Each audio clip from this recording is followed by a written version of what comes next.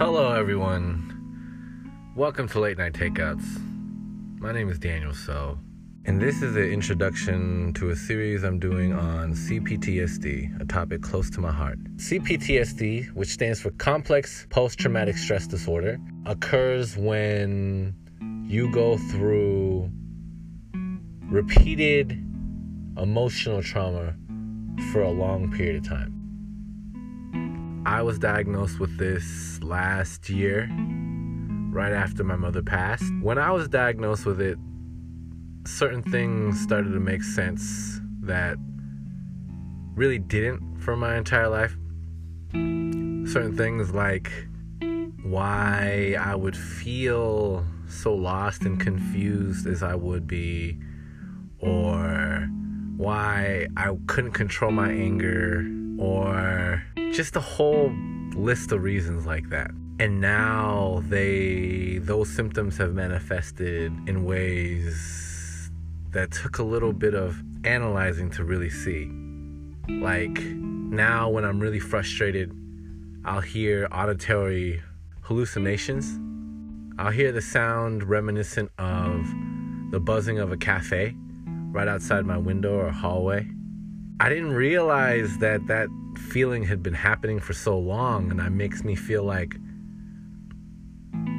God, how many other people must feel this way? To be honest, every morning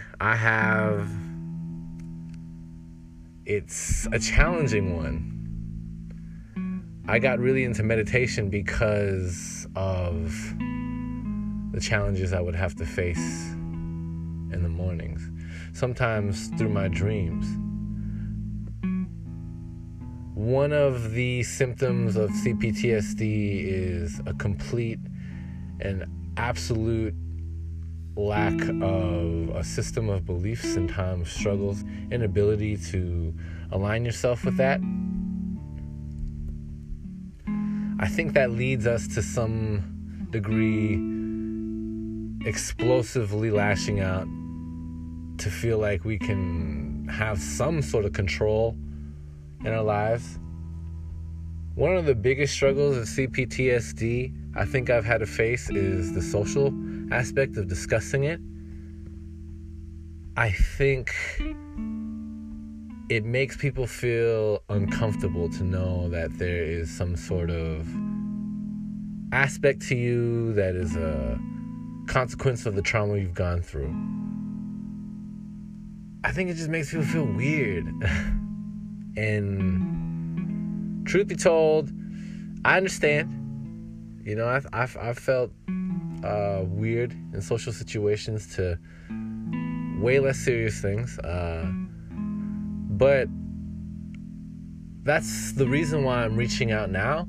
PTSD is more commonly known, I think, in mainstream culture due to veterans coming back and being shell-shocked, facing flashbacks of things that they've had to fight in the past. I had a very, at times, toxic family dynamic, and that would cause my emotions to almost always be in flux. I love my family. I still love my family.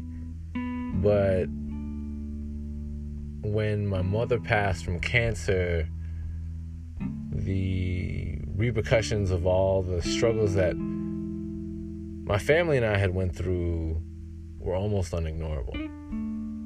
I started to realize how much something like that changed me, and how almost a lot of some of my memories seem like I'm looking through them through thick glass. Like, even though they're my memories, they're somehow distant. It's been 2 years since she passed, and there are good days and bad. It makes me feel better to know that there's people out there that are struggling the way that I'm struggling and finding ways to get through it. I think one of the biggest things that we can do is try to not put too much pressure onto ourselves to change or be better or feel better. I think those are kind of things that we end up feeling as a result of just trying to be better, right? I mean, So I'm trying, like anybody else, I guess. I hope all the struggles that you're facing out there in this times find a cycle in a way where the good comes with the bad and the bad with the good. I like to think they come hand in hand. Anyway, that's this episode of Late Night Takeouts. Thank you so much for listening. Make sure to come back and check for the next one, where I get into what CPTSD is and how exactly I got it. Peace and much love.